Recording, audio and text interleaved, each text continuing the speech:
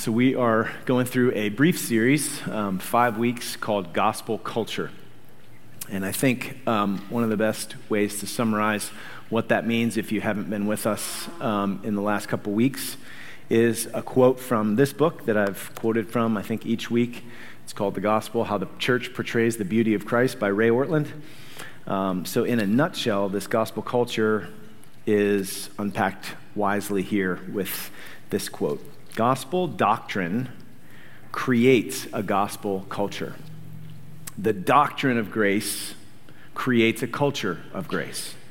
When the doctrine is clear and the culture is beautiful, that church will be powerful. But there are no shortcuts to getting there. Without the doctrine, the culture will be weak. Without the culture, the doctrine will seem pointless. So this series, just so that we're upfront with this, is both actual and aspirational, okay? So this is who we are, where it's present, praise God, because he's accomplished that, and it's actual in some ways, but we're far from what we should be, and it's aspirational. What kind of church do we want to be? Where are we headed? What are we looking to become? And so it's aspirational as well, and in the present, what that means is we've got to cultivate it. There's work to do. We want these truths to soak down into the core of who we are, into our hearts and our minds, and then it gets worked out in our words and our attitudes and our relationships and the way that we care for one another. And it gets, in a sense, kind of pumped into the atmosphere of the place. So Jesus in Luke 6, if we're following this like inside to outside kind of direction, Jesus in Luke 6 says, "No good tree bears bad fruit, nor again does a bad tree bear good fruit. For each tree is known by its fruit. For figs are not gathered from thorn bushes, nor are grapes picked from a bramble bush. The good person out of the good treasure of his heart produces good, and the evil person out of the evil treasure produces evil. For out of the abundance of the heart, his mouth speaks." Well, that's a good segue into the book of James and the section right before the section we're going to look at. So if you're not there yet, turn to the book of James in the New Testament toward the back. If you don't have a Bible with you, you can find one in the pew in front of you, and you can find our passage on page 1012. And James 3, 9 to 12 is the section immediately before our section. It's talking about the tongue, our speech. And James writes, "With our tongue we bless our Lord and Father, and with it we curse people who are made in the likeness of God. From the same mouth come blessing and cursing. My brothers, these things ought not to be so. Does a spring pour forth both from the same opening both fresh and salt water? Of course not. Can a fig tree, my brothers, bear olives, or a grapevine produce figs? No. Neither can a salt pond yield fresh water." So if you're both blessing and cursing out of the same mouth, there's dividedness in the heart. And God intends to make us whole, integrated people, where his grace and truth shapes all of who we are, so that there's integrity between what's in our heart, what we say, our attitudes, all of that. So the main point here is it's unnatural. Like, who's ever heard of fig twigs off of a bramble bush or salt water from a fresh spring? It ought not to be so. So biblical oughts are not always about obligation. They can also be about what is according to nature, what's natural. So the point is not just, don't do that, though that's true. We shouldn't use our tongues to curse people made in God's image. The bigger point is it's against our nature. Apple tree seeds ought to grow into apple trees. Birds ought to fly. You see, it's according to nature. Fish ought to swim. So it's not restrictive or oppressive to a fish to say you ought to swim. Now, for people who have been made new by the power of the gospel, In fact, in James 1, he talks about how we were brought forth by the word of truth, like generated from this powerful word that creates something new. That we should be a kind of first fruits of his new creation. So if we're new creations in Christ, the old is past, the new has come. If the word of God, the gospel is planted in us, new creation seed, then what should that produce in our speech? There should be fruit in your speech that accords with the nature of the seed, right? So that is the immediate context of our passage, and it's good preparation for what we're going to find there. So let's read now our passage for this morning, James 3:13 to 18, and we'll walk through it. So James 3:13 to 18. Who is wise and understanding among you? By his good conduct, let him show his works in the meekness of wisdom. But if you have bitter jealousy and selfish ambition in your hearts, do not boast and be false to the truth. This is not the wisdom that comes down from above, but is earthly, unspiritual, demonic. For where jealousy and selfish ambition exist, there will be disorder and every vile practice. But the wisdom from above is first pure, then peaceable, gentle, open to reason, full of mercy and good fruits, impartial and sincere. And a harvest of righteousness is sown in peace by those who make peace. So you can see that organic metaphor, figs from a bramble bush? No, is continued here. A harvest of righteousness is sown in peace by those who make peace. All right, so let's walk down through this passage. First point, wisdom is shown by her actions. Look at verse 13. Who is wise and understanding among you? By his good conduct, let him show his works in the meekness of wisdom. So churches, talking about gospel culture here, right? Churches ought to be places of wisdom. I mean, we worship the perfectly wise God, right? He's omniscient. He knows all things. He's the source of all wisdom. Colossians 2:3 says that in Christ are hidden all the treasures of wisdom and knowledge. Or the passage that Chris read from Philippians 2. We are to have the mind of Christ among us. So we deal in God's truth. I mean, God's given us insight into life's biggest questions and answers for those questions so that we know and we think and we believe, like those things that we know and think and believe, incredibly important to the life and work of the church. Like why we're here, where we came from, what went wrong, how it's made right, where we're headed, all of those things. God's revealed those things to us, and it shapes us and makes us wise. But individual Christians and the culture of a church can focus on doctrinal knowledge and doctrinal correctness and equate that with wisdom. Have you ever encountered a church that's got a really strong emphasis on doctrine, but the church was stiff and cold and not particularly, a loving place? Is that wisdom? So the doctrine may be correct, but there's something not right with the community dynamics and the culture of the place. It's not like in accord with the nature of the truth. I mean, even as Chris mentioned, Jesus washing his disciples' feet. If that is the nature of God's love for us, do you see how it has implications for how we relate to one another? So, we don't want that to be the case, right? We don't want to have our doctrine right, but have our relational dynamics be dissonant to that truth. Another Ray Ortlund quote. It's the last one this morning, I promise. This morning. So Ray Ortlund writes of the importance of both our doctrinal creed and our relational conduct when he says this: we accept that the truth of biblical doctrine is essential to authentic Christianity. But do we accept that the beauty of human relationships is equally essential?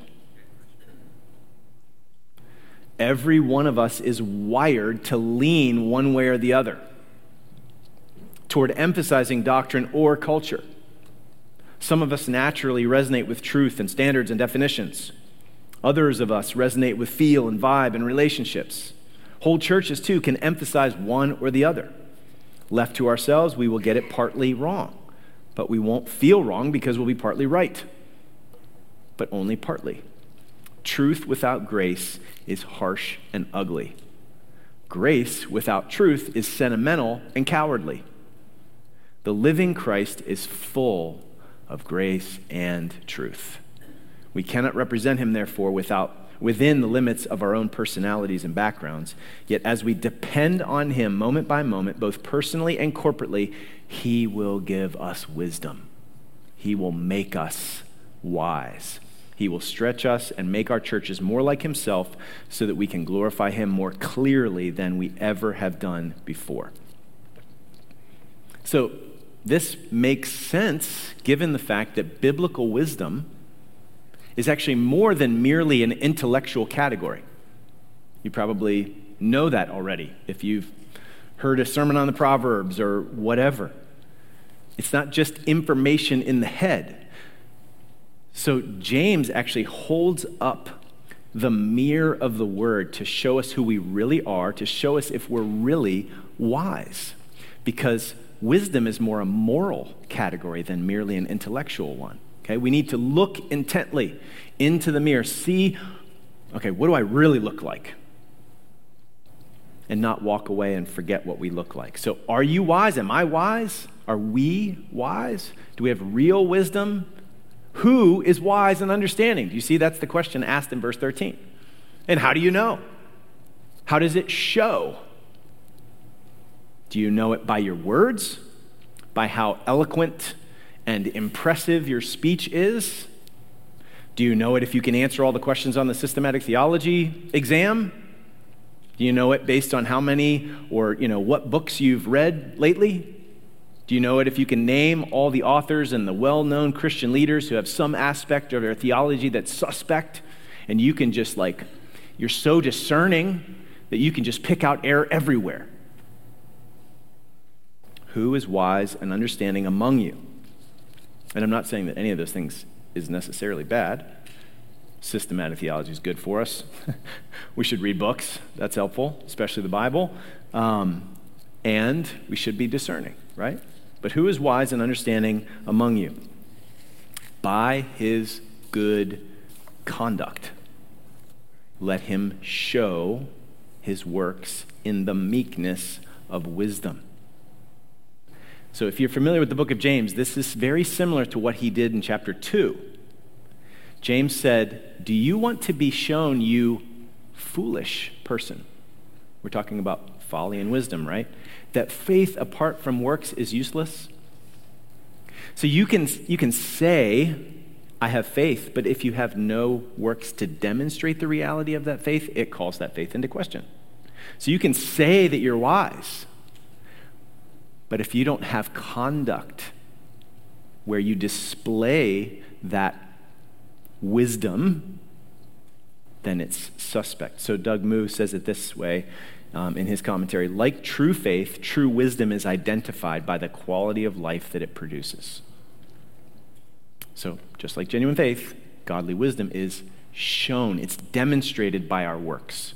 Not just any kind of works done in the meekness of wisdom, but works nonetheless. So it's a moral category here. The second sentence there in verse 13 can be a little confusing, the way that James worded it. It almost sounds redundant. By his good conduct, let him show his works in the meekness of wisdom. But that word for conduct is kind of a broad term that's talking about a way of life, like lifestyle. So the idea is that wisdom is shown by your way of life, built on and shown by visible works done in the meekness of wisdom. Okay, NIV translates it like this, which I think gets at it well. Let them show it by their good life, by deeds done in the humility that comes from wisdom.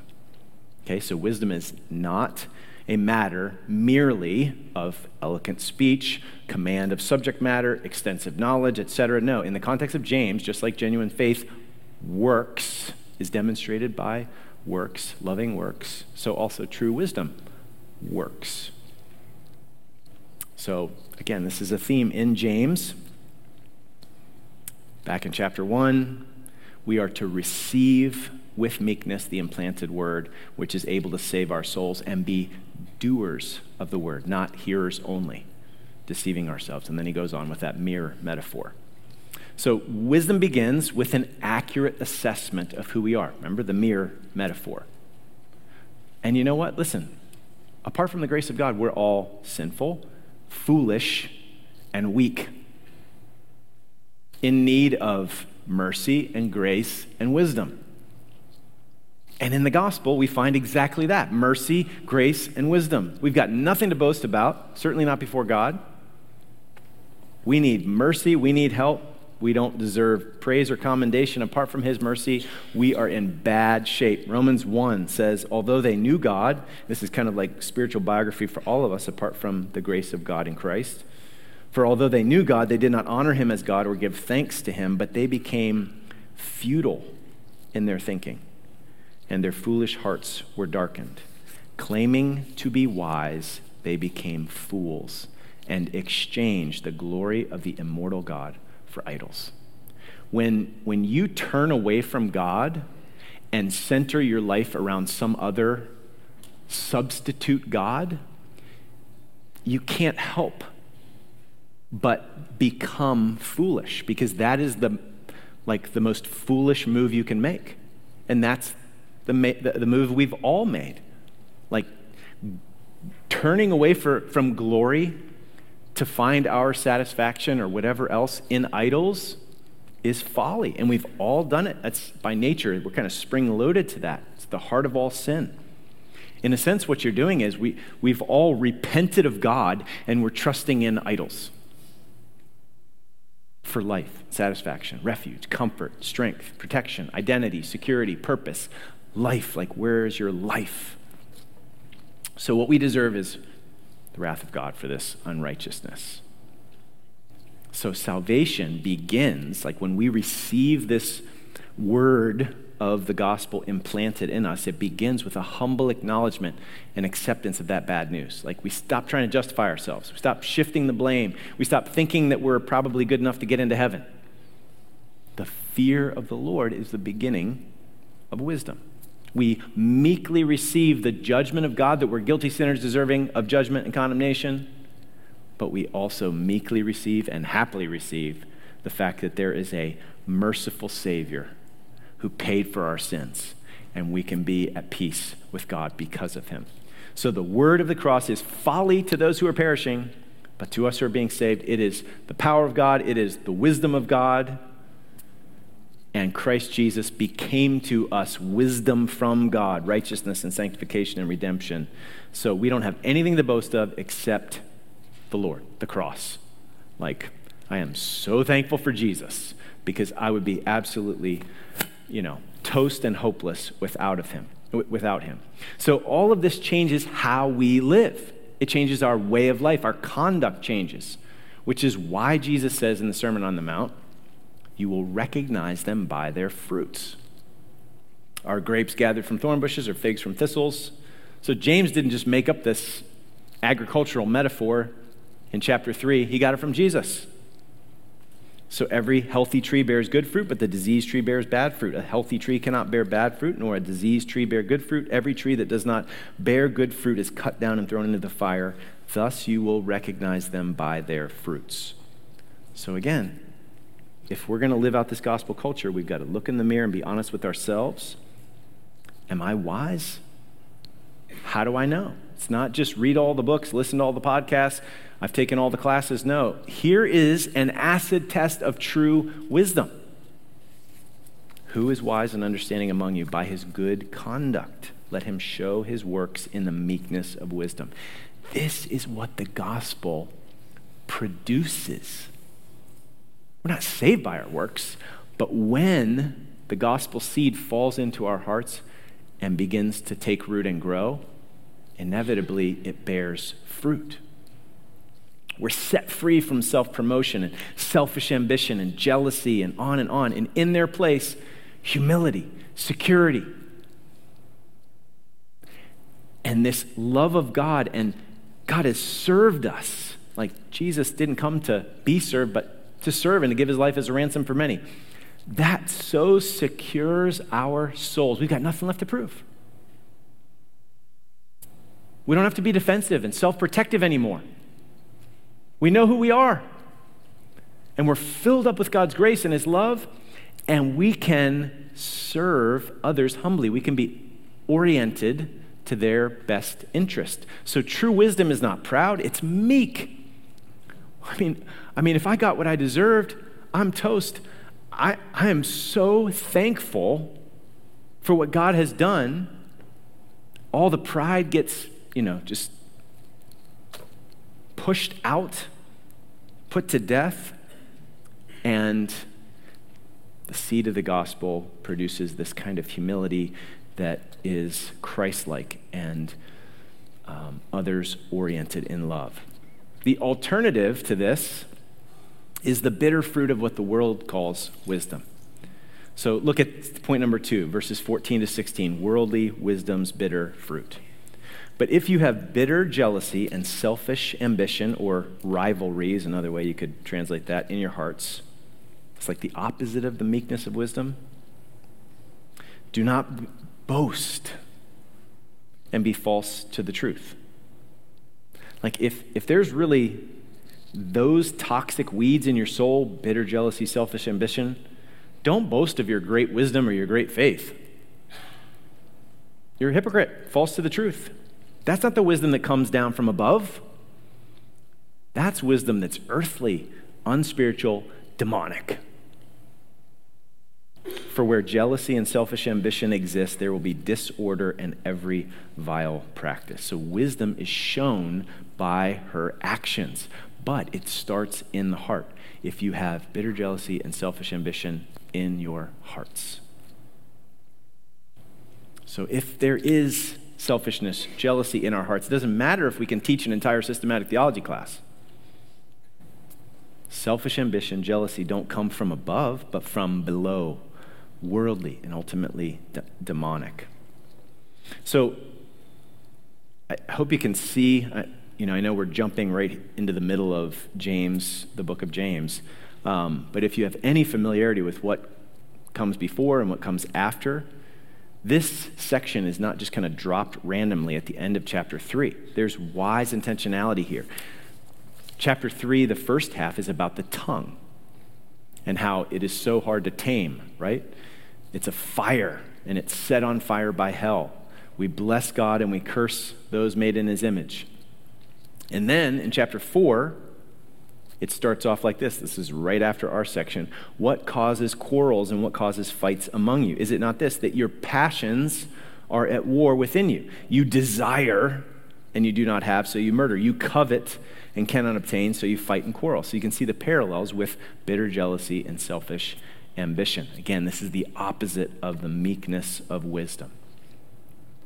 So wisdom is a moral category, not merely an intellectual one. And if you claim to be wise, and we want to be a wise community here, gospel culture, if we claim that, and yet our attitudes and our hearts are selfish and sour, then we're being false to the truth. We need to repent and ask for grace for this fruit to be seeded by the gospel. So just like there was demonic faith, remember in chapter 2, you believe that there's one God? Good. So do the demons, and they shudder. So also here, the reality of our wisdom is tested by the fruit in our life. There's demonic wisdom here in verse 15. So we need to test ourselves, look in the mirror. Satan loves to disguise himself as an angel of light with just enough truth to make his lies believable. So he loves to coat his encouragements to jealousy and selfish ambition with just enough light to make it look like wisdom. All right, so that's point number 2. That's the worldly counterfeit version of wisdom. What does the real thing look like? What's the real thing smell like? Point number 3, verses 17 to 18, heavenly wisdom. Verse 17, but the wisdom from above, which, if you know the book of James, sorry, again, we're jumping right in here, but that phrase was used back in chapter 1. If any of you lacks wisdom, let him ask God, because it comes down from above. And, in verse 17, every good and perfect gift comes from above, from the Father of lights. So wisdom is not merely the result of years and experience. Nothing wrong with years and experience. That can be a wonderful school, right? But it's not just automatic. It comes from above. It's not merely the result of education in the life of the mind, though those can be helpful as well. Wisdom is ultimately a gift. It's a gift that comes down from above, which means if we want to be the kind of community, the kind of Christians individually, and the kind of community corporately that God intends us to be, we are going to need to be a prayerful, humble, dependent people. The wisdom from above is first pure. So he's going to give a list of character traits of wisdom from above. Okay, so this is going to show us what real wisdom looks like. And so this is both an opportunity to look in the mirror and say, Lord, help me to see myself, where I need to change, how you want to change me, and how you want to use me to cultivate this in our church. Okay, so let's just walk through these characteristics here. The wisdom from above is first pure. This is like the primary characteristic. First, pure. The word pure in the book of James, certainly there's moral purity connotations here, but it also speaks to being wholehearted, like wholehearted fidelity to God. So in chapter 4, next chapter, James is going to exhort the double-minded to purify their hearts. In other words, don't be divided, the world and God. One foot in the world, one foot with God. Purify your hearts. Don't be two-timing. God takes the first place. He is our, have no other gods before me. So, the problem is that they were divided. It's easy for us to be divided. We can be like spiritual two-timers, right? And so we need to repent of that infidelity and trust in Jesus wholeheartedly. So, James continues on. Who is wise and understanding among us? Well, look in the mirror, see what we see. First, pure. Lord, make me integrated, make me whole. I don't want to be like giving you 37% or 76% and then, belonging to the world with the rest. I want to be wholly yours. I want you to have the first place. Your kingdom come in my life, every nook and cranny. I'm not going to keep this closet over here from you. First pure, then peaceable. So are we peaceable? We're not going to be peaceable if we're not at peace. Are you constantly on edge, irritable, prickly? Do you pick verbal fights? Do you tend to throw gas on the relational, conversational fire rather than water? Like in your marriage, or with your kids, or with your siblings, or at work? And if so, why is that? Are you angry? Are you jealous? Are you selfishly ambitious because it's not going your way? And so we attack. So we can actually receive the word of the gospel right now. It's not going my way. Well, wait a second. Hold on. What if things actually went the way that you deserve?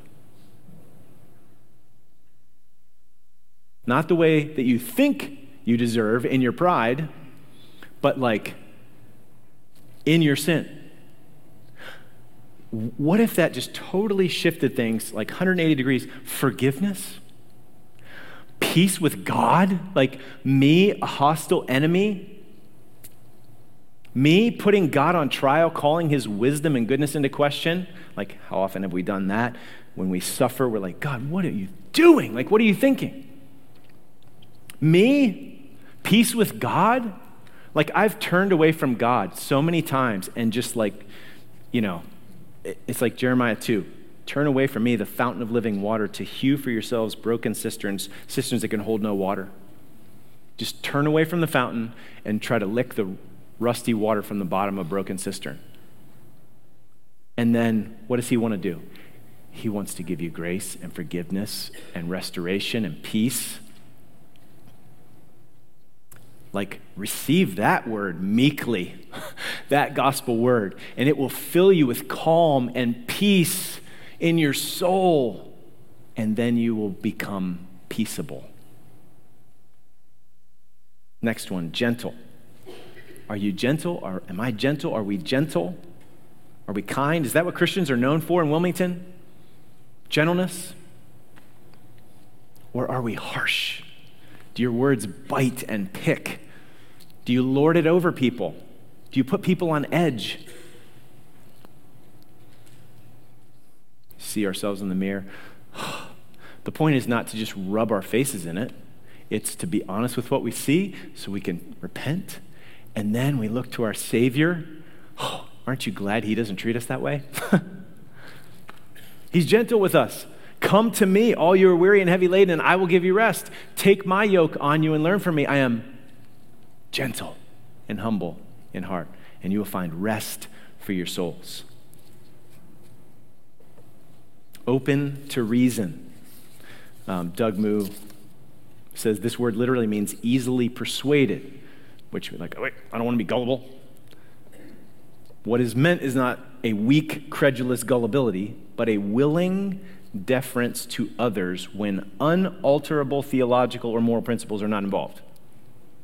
Everybody still awake? Those are big words strung together. Here's the point. Gracious flexibility. Not everything is a first level order issue. So on stuff that doesn't matter as much, like you can kind of distinguish between a mountain and a molehill, and you don't make mountain out of the molehills. It's like Romans 14 and 15. Welcome one another and not to dispute over opinions. Of course there's going to be stuff we're going to disagree about. But we want to have a gospel culture that keeps the main thing the main thing. And yeah, we can talk about the secondary and the tertiary things, but we're going to make sure we don't freak out over those when we disagree. And we're going to continue to welcome one another as God in Christ has welcomed us. Gracious flexibility. Open to reason. Next one, full of mercy and good fruits. So this is coming off that whole thing with the tongue, not full of the poison of 3:8, full of mercy, full of good, loving works, good fruits that are produced by the seed of the gospel. Mercy from God.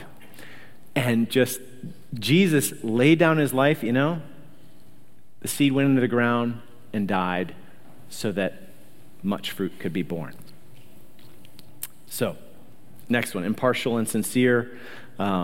Impartial, you can look back at James chapter 2, where he says, no favoritism in the church, right? So, again, gospel culture, which is a result of gospel doctrine. God is not impartial. He doesn't just pick the impressive ones, like kickball in middle school. He's just you're going to pick the ones that can kick it a long way. No. Impartial and sincere. So our impartiality is a fruit of the seed of God's gracious impartiality toward us.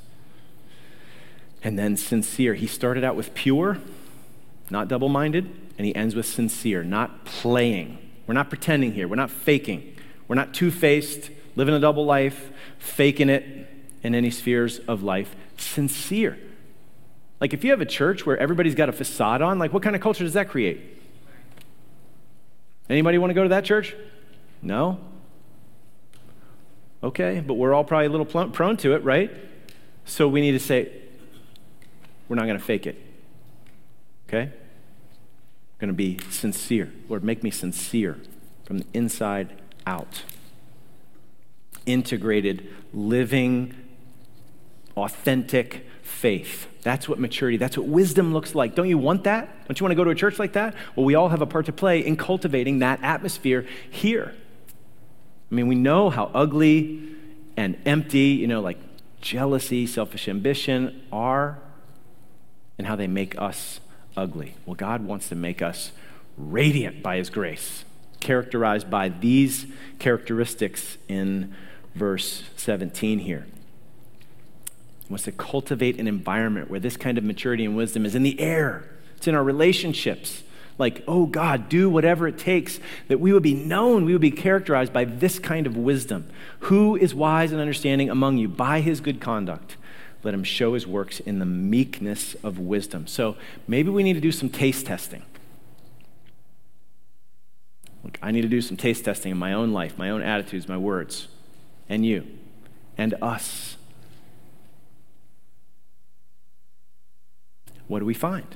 Where we find 14 to 16, this bitter jealousy, selfish ambition, let's repent.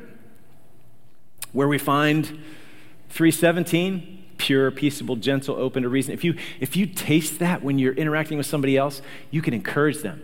Oh, so good to meet with you for coffee the other day. It's like, I experienced James 3:17. It's God's grace in your life. Thank you. Really encouraged. So I think here's the kind of closing application here. We all need to get busy with some wise gospel farming, okay? Individually and corporately. If we sow to the flesh, we're going to reap bitter fruit. If we sow to the Spirit, we will reap the sweet fruit of the Spirit. And actually, Galatians 5 is next week, so we'll consider that some more. So, last point number 4, sowing and reaping. We live in a contentious age. Do I have to twist anybody's arm to convince you of that? We need to be sure that we are not being conformed to the world, but transformed by the renewing of our minds and our hearts and our attitudes and our actions.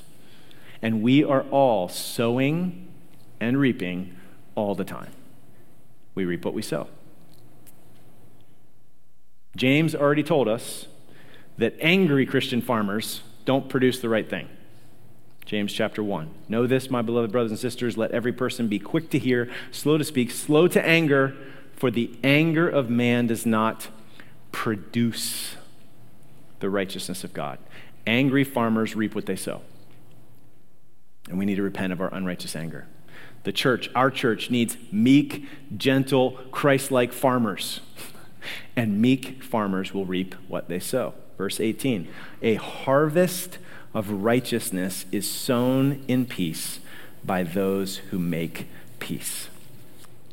So righteousness, like the way the world ought to be in God's wisdom and design, grows and thrives in the greenhouse of peace. So those who cultivate such an ecological environment in the church are blessed by King Jesus. Blessed are the peacemakers, for they shall be called sons of God. Like, you start making peace, being active in this farming work, people look at you and go, oh, you must be God's son, because you're a peacemaker, because he's the peacemaker, right? So what are we reaping? We should look to the fruit, taste the fruit, do some taste testing, and then we trace it back to what we're sowing and the heart underneath our actions and our attitudes and our words. When we make peace, we sow future righteousness. When we break peace or fake peace, we sow future conflict and even future hypocrisy. Everybody tracking with me on that? Do I need to say that again? When we make peace, we're actually sowing future righteousness. Has a wonderfully happy self-perpetuating effect. But when we fake peace or break peace, then we're actually sowing for future conflict and hypocrisy. So I'm just going to close with a look at this slide. This is homemade, low budget. Okay, get over it. All right, maybe that wasn't so meek. So this is just really helpful. We'll go over it super fast, but you can see this is called the slippery slope. So you can see those two little arrows. Is this even working? Is this working? No, it's not. It was working. Oh, I'm pushing the wrong button. That's probably why it's not working. There we go. Okay, so you see this arrow, and you see that arrow? Imagine some grease right there and there. It's really easy to slip off the edge, slippery slope. So don't we want to be a people who make peace, real peace? We need to do log and spec. We need to repent. We need to forgive. We need to actually talk about stuff. We sometimes need to confront and hold accountable. But when you start to confront and hold accountable, careful, you might become the sin police and start attacking and judging and condemning and slandering and bullying and abusing. That's peace breaking. The focus is not on the good of the other. It's finger pointing, and there's no peace there because you are fighting rather than seeking reconciliation. Everybody with me? Yeah. And then there's a slippery spot right here. See, some people like to fight, some people like to run. But this is also focused on me, comfort. I'm avoiding conflict. So should we overlook? Absolutely. It's a glory to overlook an offense. We should forbear. We should be patient. We should be kind. But be careful you don't deny and avoid and blame shift and appease and enable. That is false and cheap peace. That's peace faking. So this is there's a book called The Peacemaker by Ken Sande. He's a Christian lawyer. And then there's a version for kids, which that diagram is even cooler. So it's kind of a combination of those with a few edits. So anyway, why do we even share that? So that you can see it is hard work to stay on top for real peacemaking, isn't it? It's really easy to slip down one side or the other. So this kind of farming work that we're called to do, we're going to need some grace, we're going to need some divine help, but at least we know what we're after here and maybe what some of the dangers are. So, wise, peaceful, righteous atmosphere in the church. It's a heart issue. Okay, we need to be honest with what we see in the mirror, what we need to repent of, and also the grace that we need to soak our souls in so that good fruit is born, doesn't spring up on its own. The only thing that springs up on its own is weeds, right? Don't have to do anything for those to come up. Conflict will come up naturally among us like so many weeds. So we got to do the faithful, regular, proactive farming, gardening work in order for our church to be a gospel greenhouse for healthy growth and harvest. We got to plow. I mean, you could spend some time in your community groups thinking about this. What's it look like to plow? Making our hearts and our relationships ready to receive the grace of God, the seed of the word, so that it changes us and doesn't just glance off of us like a bullet off a rock. We've got to remove stones. I mean, there's stuff that gets in the way of growth, right? There's preventative work. We've got to sow. This is powerful seed. So we've got to sow the word of God into our hearts personally, corporately. Discipleship, investment. We've got to water. We've got to tend to the seeds that are sown. Follow up, ongoing care. We've got to weed and prune, protecting from things that can choke out growth. So there's preventative work, there's also responsive work, right? So we dare not be hearers only who deceive ourselves. That's like a farmer who reads farm journals. A farmer that reads farm journals talks about the best methods, problem with other people's methods, but doesn't actually do any cultivation. What good is that? Well, I follow a lot of farmers on Instagram. I mean, I've saved a bunch of videos how to do this and that and the other thing. I know all about aquaponics and hydroponics and, which plants grow well together and vertical farming and, wow, can I come see your garden? I don't actually have one.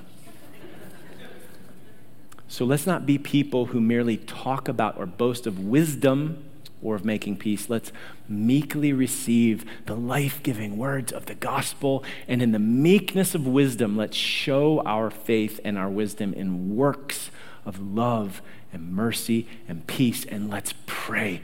Let's pray for a real faith, real wisdom culture that will bear the sweet fruit of the gospel.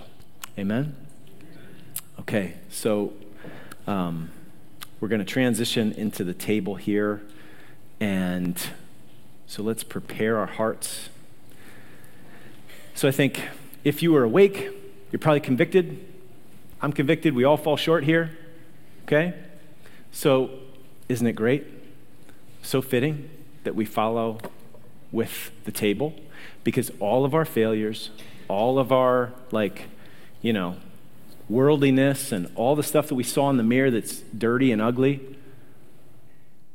well, let's just leave it at the foot of the cross. Jesus paid for that. There is forgiveness, full and free. So we can receive grace and mercy in a fresh way. He wants us to be honest with ourselves, see ourselves in the mirror, and deal with it. And then he died to pour out more grace. He gives more grace, more grace, more grace. So we feed on Christ. We're strengthened by Christ because we want, personally and corporately, for our lives to adorn the gospel, our church to adorn the gospel, not undermine the gospel.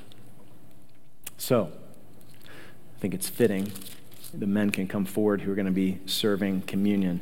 It's fitting that we close with the prayer from James 1. If any of you lacks wisdom. Anybody not need this? If any of you lacks wisdom, let him ask God, who because of Jesus gives generously to everyone who comes without reproach, and it will be given to you.